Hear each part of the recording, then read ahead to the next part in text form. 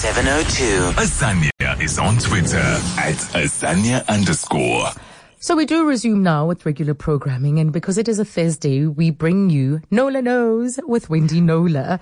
Wendy, I've missed you so much. Oh, I was about to say the same thing, Azza. Welcome back. Well, welcome back to this segment with me. Yes. Yeah, I missed you. Yeah, so I've been missing the conversations due to other commitments. You know, we have to... I know all about that. Yeah, exactly. So I'm so glad to be back because we learn so much. And today's session, in fact, has to do with 2 wins that you've managed to secure for our listeners. Yeah. We know that people turn to us, our listeners turn to us because they need help in one area or another. And as 702, we've always prided ourselves on assisting as far as we can, wherever we can, making that call or bringing about some kind of intervention. So I'm really glad that today is one of those days. One of those days, yes. And I must say, the problem is I can't get to all of them. But, you know, the starfish back into the ocean story, we do as much as possible. So, yes, 2 wins this week and 2 important issues for all of us to learn from. So, yeah, it's always a wonderful feeling to be able to make the call or send that email to tell somebody that you've managed to convince a company to refund them after they've been trying to get this to happen for months, sometimes years. So the first is a case that involves what the banks called set-off.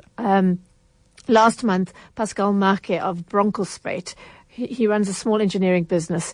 He tried to call into the show to share his story, but he couldn't get through. And then he found my email address and sent me this. He said, I have 2 accounts with FNB, personal and investment account. On New Year's Eve, 2018, he got a message. I'll read from his. I got a message on my phone that the bank withdrew 51,000 Rand on my investment account. And since then, I've been calling and going in and out of the bank. No money has been paid back. What I get is I had a credit card in 1999 and 2010, which was not paid. And then the bank took all the money to pay it. That was on New Year's Eve. And I never received a call or any statements. Nothing. Please help. And he did say to me when I got back to him that the original outstanding debt was nowhere near that 51,000. So obviously interest involved. Yeah, on New Year's Eve, number one. On New Year's Eve, what a way to enter the new year. What a big amount, my goodness. New Year's Eve. Maybe they think you're not going to see the SMS. Yes, I don't know. And the thing is, we're in September, and he's been on this issue trying to get his money back all these months. Exactly. I think he gave up at some point, but then he heard us talking about such issues and it sort of fired him up again, and he made contact. So what happened to Pascal is called set-off. It's a banking industry euphemism for money grabbing. Oof. So it's when you have 2 accounts, you owe on your credit. Typically, you owe on your credit card, and you get they've been trying to get it back from you, and it's been dormant for a while perhaps, and then suddenly you have money in your current account, and they literally help themselves with no warning and take that money in to settle the debt. It has been controversial for a very long time, but at the end of June it actually became unlawful thanks to a Joburg High Court decision. Right. Of course, Pascal's money grab predated that High Court ruling by about 6 months.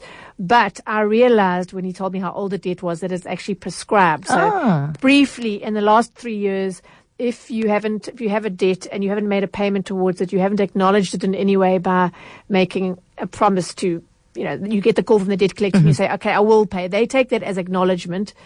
Or if you've been summoned in respect of it or had a judgment. If none of those things have happened in the 3 years, then the debt is prescribed and you're not legally obliged to pay it anymore. So Pascal wasn't given the opportunity to say, I'm not paying that debt, it's prescribed. They just came and took the money without warning and then refused to give it back.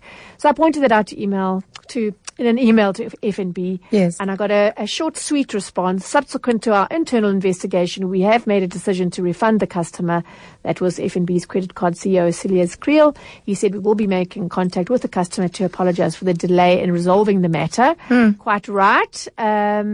And a few days later, I got an email from Pascal saying it is with so much joy that I say thank you. As promised, the bank called me yesterday to say sorry for taking the money out of your account, Mr. Marke.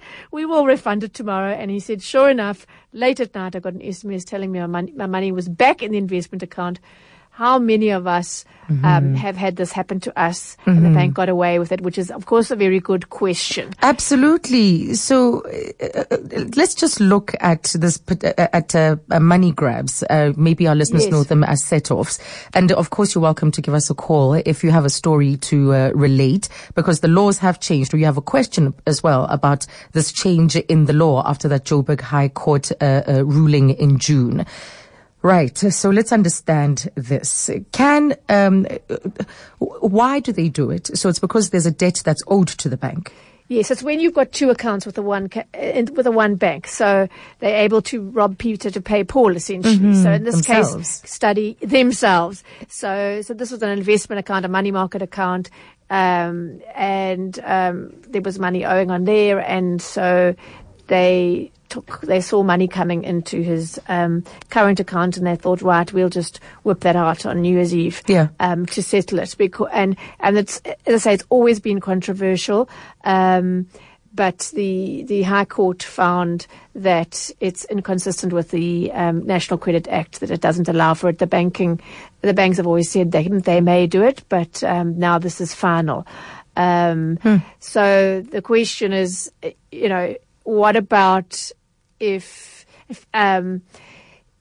someone's debt hasn't prescribed? Yes, because this was layered. His story was layered. But what if my debt hasn't been prescribed? Yeah. And I actually have had many cases that I've taken up where there's been set-off applied for a prescribed debt. In every case that I've taken up, they have returned the money immediately. So I think they know it, and they're just waiting to see if there's going to be any pushback. Yeah. But with debt that isn't prescribed, the jury is out on whether this decision was retrospective or not. In other words, if set-off was applied to your account in May or April or whatever, and the debt was current, it hadn't prescribed, and they just felt that you weren't paying it quickly enough or whatever, then I think it's going to be on a case-by-case basis. But you're welcome to write to me about that. And funny enough, as we're about to come on air, I quickly checked my email, and someone has written to me about exactly this. She says, I'm not going to name the bank because I'm still going to investigate. Yeah. And I owe an overdraft. She's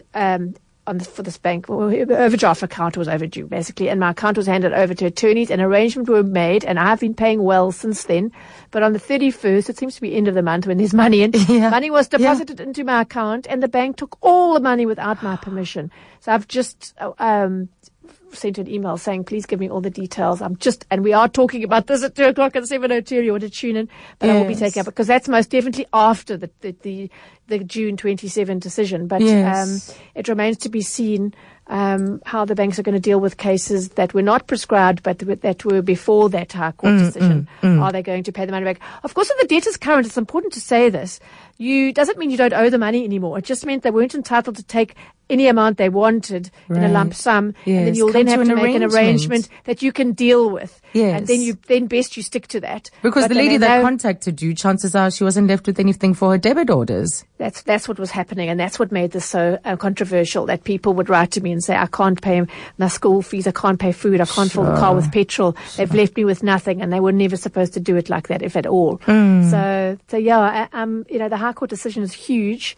So let's take a closer look at it. What did it say? What was the High Court decision, the details around it? It was a standard bank matter, and the National Credit Regulator brought what they call a declaratory order against the bank, seeking legal clarity, finally, on whether or not set-off has been superseded by a section of the National Credit Act. In other words, whether the Act makes it illegal. So it was on June the 27th that the High Court in Gauteng ruled that that particular section of the Act does exclude the common law set-off and all the credit agreements that are regulated by the National Credit Act. So in essence, that should put an end to this practice of money grabbing, which has been so controversial for so long. Well, good on the National Credit Regulator for taking this up. I don't know what took them so long, actually, because the National Credit Act's been with us for well over 10 years. But anyway, they've welcomed the judgment. They said it protects consumers from financial difficulties caused by the arbitrary transfer of funds from their accounts by the banks. And she said, the bank should obtain permission from consumers before doing these things. But of course, the banks didn't want to ask for permission because the money wouldn't be there anymore. Yes. So they would it's a sneaky surprise thing. any amount that they felt was appropriate, and that's never going to be okay. That's never going to tick the treating customers fairly box. Even if they do own the money and they haven't been paying, it's not allowed for them to just take it upon themselves to grab the money. Okay. Yeah.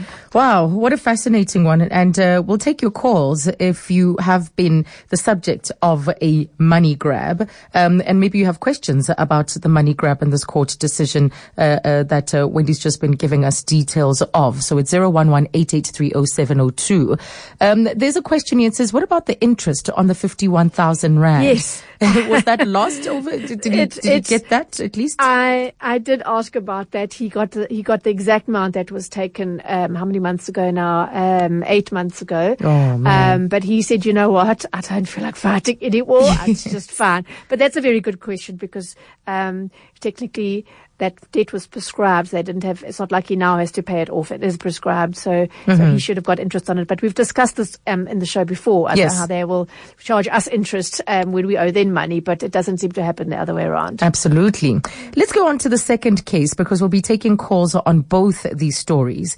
And we're joined by Vuyo Dweba, but, what is Vuyo's story before we hear from him? Yes. It's a female Vuyo in this case.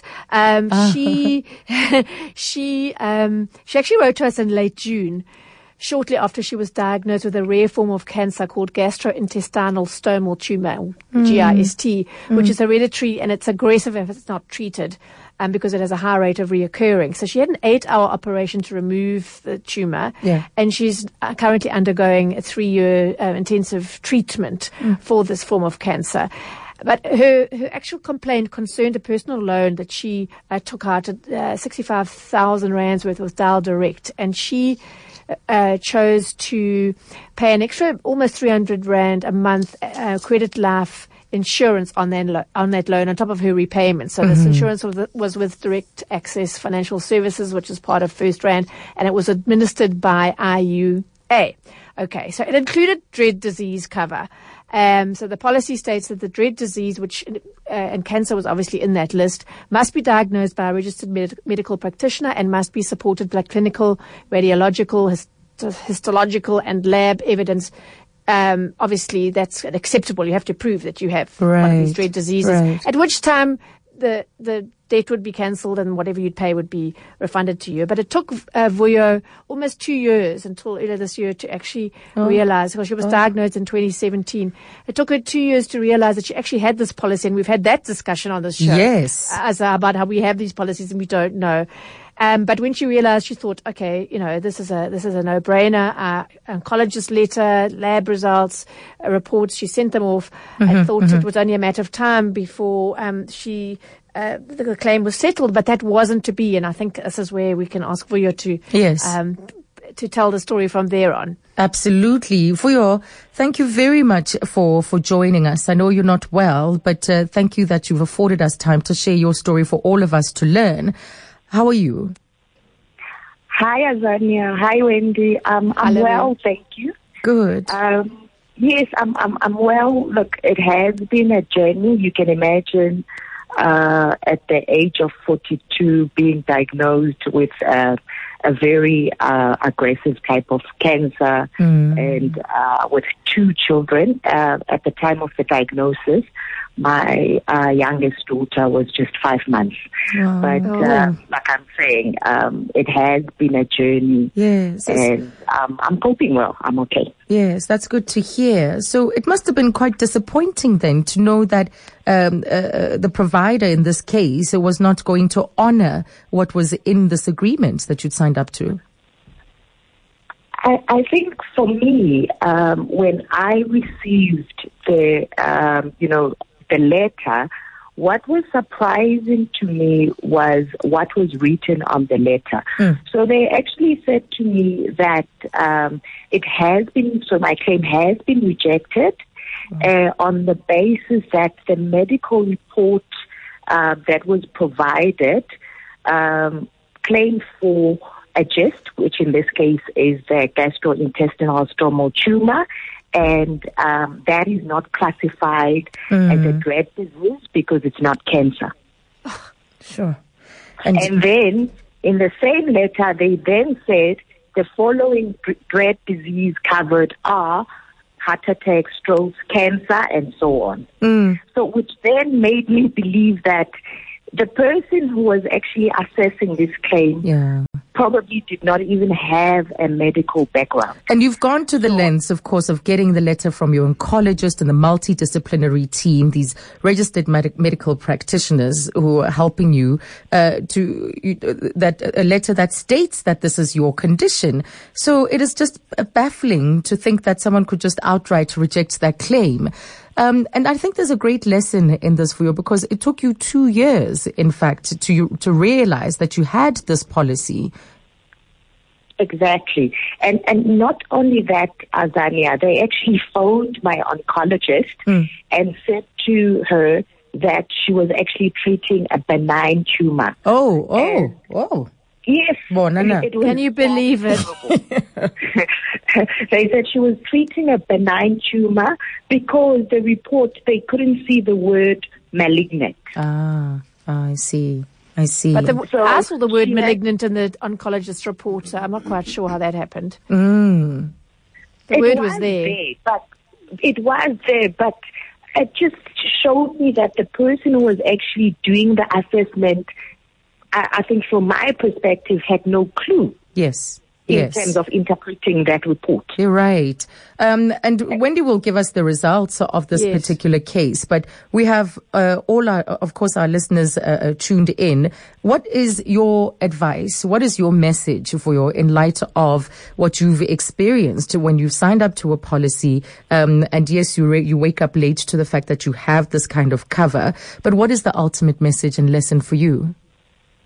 For me, the lesson really is that, firstly, I think you need to do so in this case, for example, and maybe I'm fortunate because I am in the medical space because I work for a pharmaceutical industry. So it is important to, really know or learn much more in terms of your disease. And then secondly, when you get this type of, in this case, the rejection letter, I didn't take it lying low because I knew that there was no way they could actually, send such and put it in that way and it was correct. I knew that from their side, they didn't know what they were talking of. Yes. So I decided then to use each avenue that I had. So I started with the Hello Peter, made noise there, and then I was also fortunate enough to also write to 702 and so forth and so forth. So really my advice is that you shouldn't just accept. Yes. You should maybe just go the extra mile. Absolutely. Know your rights, know your condition, and know also what you're covered for. Vuyo, thank you so much, and really all of the best. We wish you well. Thank you so much. Thank you so much. Thank you. That's Vuyo Dweba. And we'll continue with Wendy on the results of her coming on board with Vuyo to take this up, to challenge this decision to reject the claim. But 702. Azania Mosaka. Lines are always open. On 011 883 0702. It's 22 minutes to 3 o'clock in the final minutes or so, and 20 minutes left with Wendy Knowler, and you're welcome to give us a call. Share your stories as far as money grabs are concerned, but also the fact that we tend to forget our policies and what we're covered for after hearing Vuyo's story. So let's conclude what happened with Vuyo, because I understand she went to the long-term insurance ombud as part of an effort to get this claim paid. Yeah, so she was doing everything. Hello, Peter, the Ombud, us. So I immediately sent a query to IUA, which are the administrators of this policy, and they got back to me to say that Vuyo had lodged a complaint with the long-term insurance ombudsman, so they could not respond to me. And that's what happens. The two processes have to be separate. So whenever someone does that at the same time, I have to say, look, unfortunately, I can't get involved until that ombud process is complete, and it can take several months. Yeah.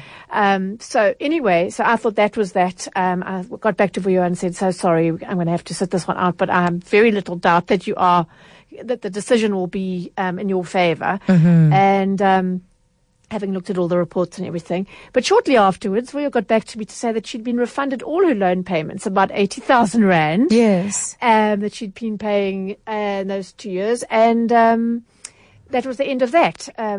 The rest of it written off. And when I asked IUA to comment, they said, sorry, they were only the administrator. They redirected my question to the insurer, One Life, who got back to me shortly before we came on air. Anton Keat, the head of risk services for One Life, said we at One Life always endeavour to treat our customers fairly and to ensure that all valid claims are paid. We are ever, in certain instances, on limited product lines, reliant on the services of contracted service providers. In the case of Ms. Dweber, upon initial assessment by our contractually approved service provider, their opinion was that the claim was invalid due to the information contained in the pathology report. It says nothing about the very clear and concise oncologist's letter. Right. That this was a malignant situation, yes. Upon review of the claim by our chief medical officer, the outsourced provider's initial decision was overturned and the claim paid to the client. Cases like this are unique in nature and are assessed on a case-by-case basis. One Life is committed to ensuring that our clients are treated fairly and fair practice is applied to such cases. A number of questions you can ask from there, and that is absolutely. She obviously Vuyo objected immediately why that reassessment by a medical officer, but within the insurer did not happen there. It seemed to have been contained within the consultant, the administrator, whoever, the administrators, and so I'm hoping that this case will see that procedure being adapted, that we, this was such a clear case. It's a dreaded time in anybody's life. Exactly. You have a dreaded disease. Exactly. And so you take would the hope. cover. She paid 300 Rand extra a month for this cover. With no expectation that anything was going to happen. She was young, 40 at the time. So it's when you do the right thing, you're buying what you think is peace of mind, and then when you are at your illest, you get told, sorry, this is a benign tumor. Your oncologist is clearly mistaken. I think on the lab tested lots of parts of her body, and on some of those parts it did say clear, because clearly she's not riddled with cancer. It's a specific thing. So maybe they just saw not present, or whatever the medical term is, and then thought, oh, okay, there's no cancer here, let's move on to the next cancer. It's not good enough. I don't know about you, Wendy, but can you make sense of your blood test results or a lab test that's come back, and you know often, yes. Well, that's why they need to be assessed by a professional. Yes, actually, yes. I said to Vuyo, where on this does it say? And she said there. I said, oh yes, I see it. But on the oncologist letter, Professor some other, it was very, very clear that this was a case of cancer. So that was the baffling part for me. Not so much the lab results, as you say, are very technical, but the letter itself was very clear. And so I don't understand how that rejection could possibly have happened. Right. So let's take calls. 011-883-0702, 31702 for your SMSs. You heard Pascal Mage's story from Bronkhorstspruit. He had a credit card debt back in the day, 1999 and 2010, and it was not paid. And all these years later, on the 31st of December 2018, the bank withdrew money, 51,000 Rand, from his investment account as a payment for the outstanding credit card debt from all those years ago. But that debt had been prescribed. And so this is in effect a money grab. Has a money grab happened to you, or what is also called a set off? Has that happened to you? Give us a call on 011-883-0702, because the National Credit Regulator brought a declaratory order against Standard Bank, and the court found in the favor of the National Credit Regulator because they sought clarity, legal clarity, on whether or not set off was superseded, or whether or not that set off or a bank grab superseded a section of the National Credit Act. And then the second story, of course, has to do with Wendy Dweber. You heard her story just before EWN headlines at 2:30. And she took out a personal loan, 65,000 Rand with Dial Direct. And you know that option, you often do get asked that option or question of whether or not are you willing to pay extra. In this case, it is a credit life insurance, always a type of insurance if you lose your job, if you fall ill, and so on. But are you willing to add on a type of insurance on a particular loan on top of your repayments in the event that something happens? And in this case, this extra cover covered dreaded diseases, and she was diagnosed with a very aggressive form of gastrointestinal stomal tumor. And in this case, Dial Director initially rejected her claim, but they have since overturned that decision. And so we need to keep track of what we are covered for. Keep a record of sorts. When you take out a policy, update that file immediately before we forget about what it is that you're covered for, the policy numbers, you name it. It's just a good practice. We need to stay on top of our administrative issues. So it's 011-883-0702. Natalie asks Wendy, she says, I'm a bit shocked that someone can get away with not paying a credit card debt that they ran up and then consider the bank to be the bad guy.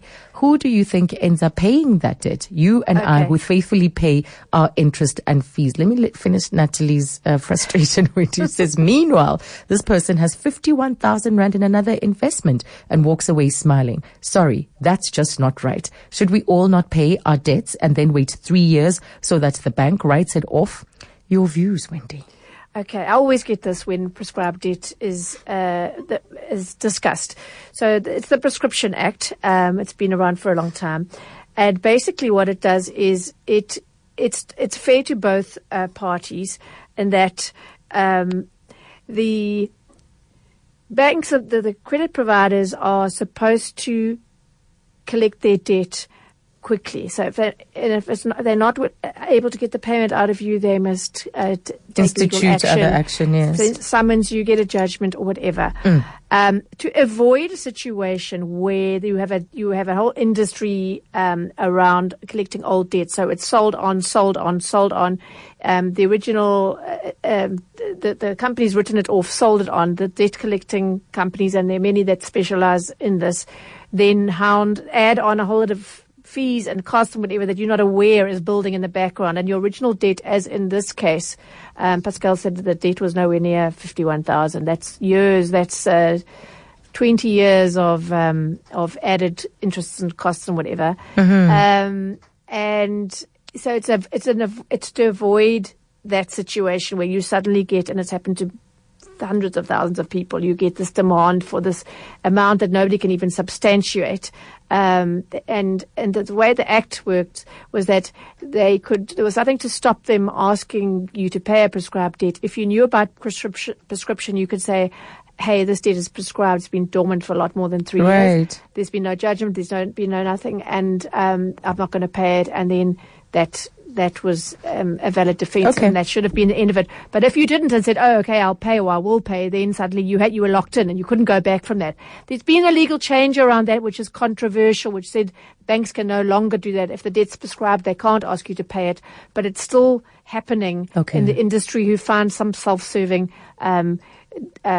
loophole that says they can still do it. But that's the rationale behind it. It's to stop the abuse of these old debts and sold on debts. You think you're paying the bank or your retailer, but actually you're paying the debt collector. Yes. And you're then locked in forever. Right. Let's go to Lizo calling from Brakpan. Hi, Lizo. Hello, Azania. Hi. Hello, is it Wendy? Yes. Yes, I'm fine, Azania. I have a problem. I have almost a similar problem, but with the Cell-C. Yeah. So for me, I had the contract that I've been renewing it for maybe about 10 years now. Yeah. And the contract elapsed after the normal 2 years, like the last 2 years.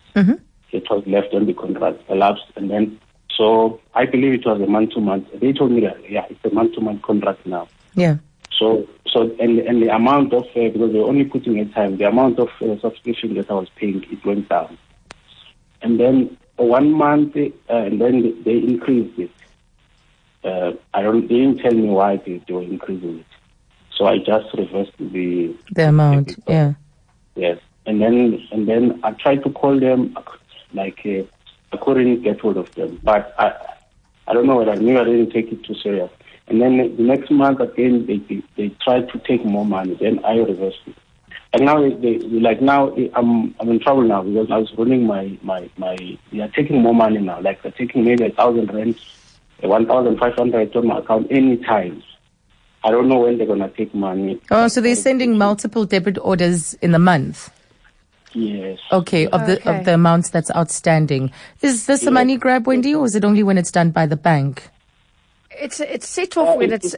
Yeah. So see, but I tried to speak with the bank because the bank they told me that the bank is up, so they told me that there's nothing they can do because I have an agreement with Cell C. Okay. So it's not set off. But it is a common issue. This. So if you say it lapsed.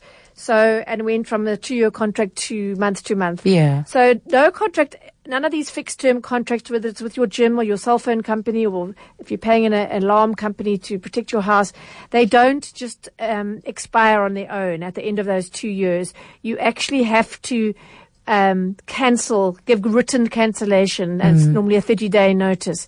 So even though you thought it was on a month-to-month, the reason it went down was because your handsets that you got with that contract was paid off over a 2-year period. So it should go down. In some cases it doesn't. So that was a plus. But then it went up because all the cell phone contract companies, networks, take it upon themselves to unilaterally increase subscriptions because they can, whereas we can't choose to change the amount that we commit to for 2 years. But that's obviously what happened there. And then you were still contracted to them, and then deciding not to pay and protest about the subscription going up, but contractually you owe the money. So what they're doing now is just because they have a debit order authority from you and you haven't been paying, so they are now trying to keep actioning that debit order. So what I suggest before this gets handed over and it becomes bigger and uglier is, first of all, find out what you owe and give notice of cancellation. It will only be effective once you settle what you owe, and that'll be the end of that. But always get a paid up letter. Tell them that states that you are paid up, that you owe no more, and that's the end of it. In case some debt collector comes looking for you later and wanting you to pay. Sure, that's great advice actually to get that letter. Always get the letter. Next we've got Charles in Pretoria. Hello, Charles. Hi, Zanya. Hi. My question is, what happens when SARS decides that you owe them money and then they go to the bank and they just haul out a huge amount of money out of your bank account?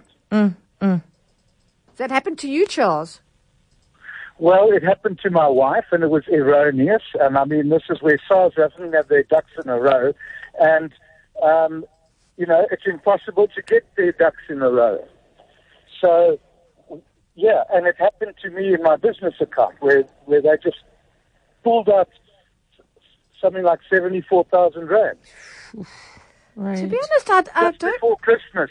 Oh, no. When we were about to pay people. I wonder if they must have the authority to do that. But at least make a payment arrangement. If you owe SARS, yes, be notified about the amount that you owe SARS, and of course go into some kind of payment arrangement, because not everyone, the money that you haven't paid them is not sitting in an account.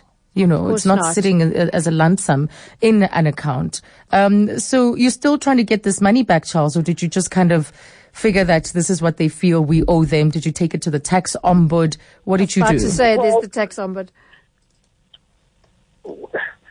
Look, just before Christmas, if you suddenly find that there's a chunk of money out of your account that leaves you nothing to pay wages and Christmas bonuses and that sort of thing, you can't start wasting time going to the ombud, which, who takes months and months and months. Right, so you made another plan.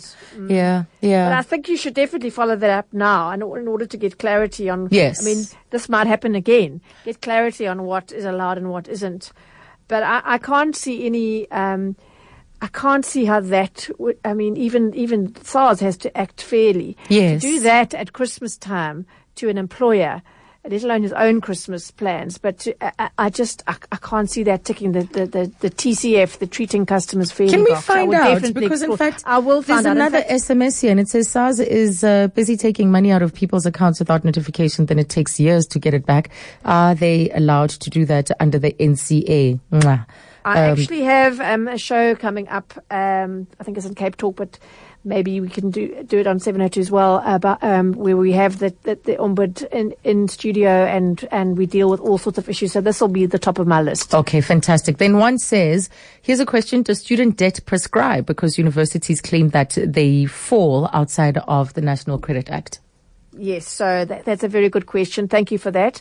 The biggest category of most debts prescribed within 3 years, your normal sort of bank and retail account debt will prescribed after 3 years, but all state-related debt takes 30 years to prescribe, and also home loans.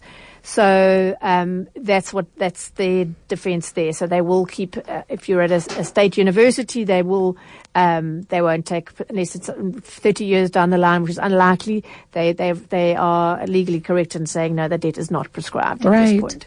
Yeah. An SMS says, my husband passed away in 2017, and exactly a year after his death, they demanded the outstanding credit card balance of 34,000 Rand, which was paid after my husband's death. Thank God I kept proof of payment, and the estate lawyer dealt with the bank, as I was so upset and still in mourning. Shocking. That comes from Renshaw. Yes, and thank you, Renshaw. So sorry that happened to you, but thank you for illustrating how important it is to demand a letter from the company that you've paid a debt to, that in fact the account is paid up and you owe nothing further. And it's quite hard sometimes to get these letters from companies, which infuriates me. Always insist on getting the letter and a receipt and all the rest. And I have to say, I've got a case that I'm dealing with now, a woman whose husband recently passed away, and she's having a battle with a cell phone company about his contract, which was fairly new when it was taken out. So a lot of people assume that when people die, when the spouse dies, that's the end of all their debt. And actually it isn't. Unless you've taken out one of these credit life policies, which is highly recommendable, the debt, then that they will seek to claim the debt from the estate. So here's a quick one. And it's always so hard. Sorry if I could just say that it's always so hard for people, and the people that work in those departments don't seem to have the necessary empathy training, that they're dealing with someone who's grieving. I'm going to work on a show about that. Yes, I think it's a big issue for me. Yes. And Greg, just a quick one, because we are out of time. And it says, does this apply to e-tolls older than 3 years? Again, state-related debt, no. No, tolls, e-tolls. But a toll is a I suppose it's debatable. It's debatable. I'll have to check on that, but I'm guessing not. Okay. Because it's state-related. Yes, it would be state-related. Yeah. Yes, yeah. All right. Same with TV license debt, unfortunately. Yes, that is true. They do the same thing, yes. All right. So. Wendy, I promise to be here next week, Thursday. Thank you. Good. Good. We'll work on another cracker with at least one other win that we can Fantastic. talk about and learn we love from. the good stories. That's Wendy Knowler, every Thursday with her at 2:00.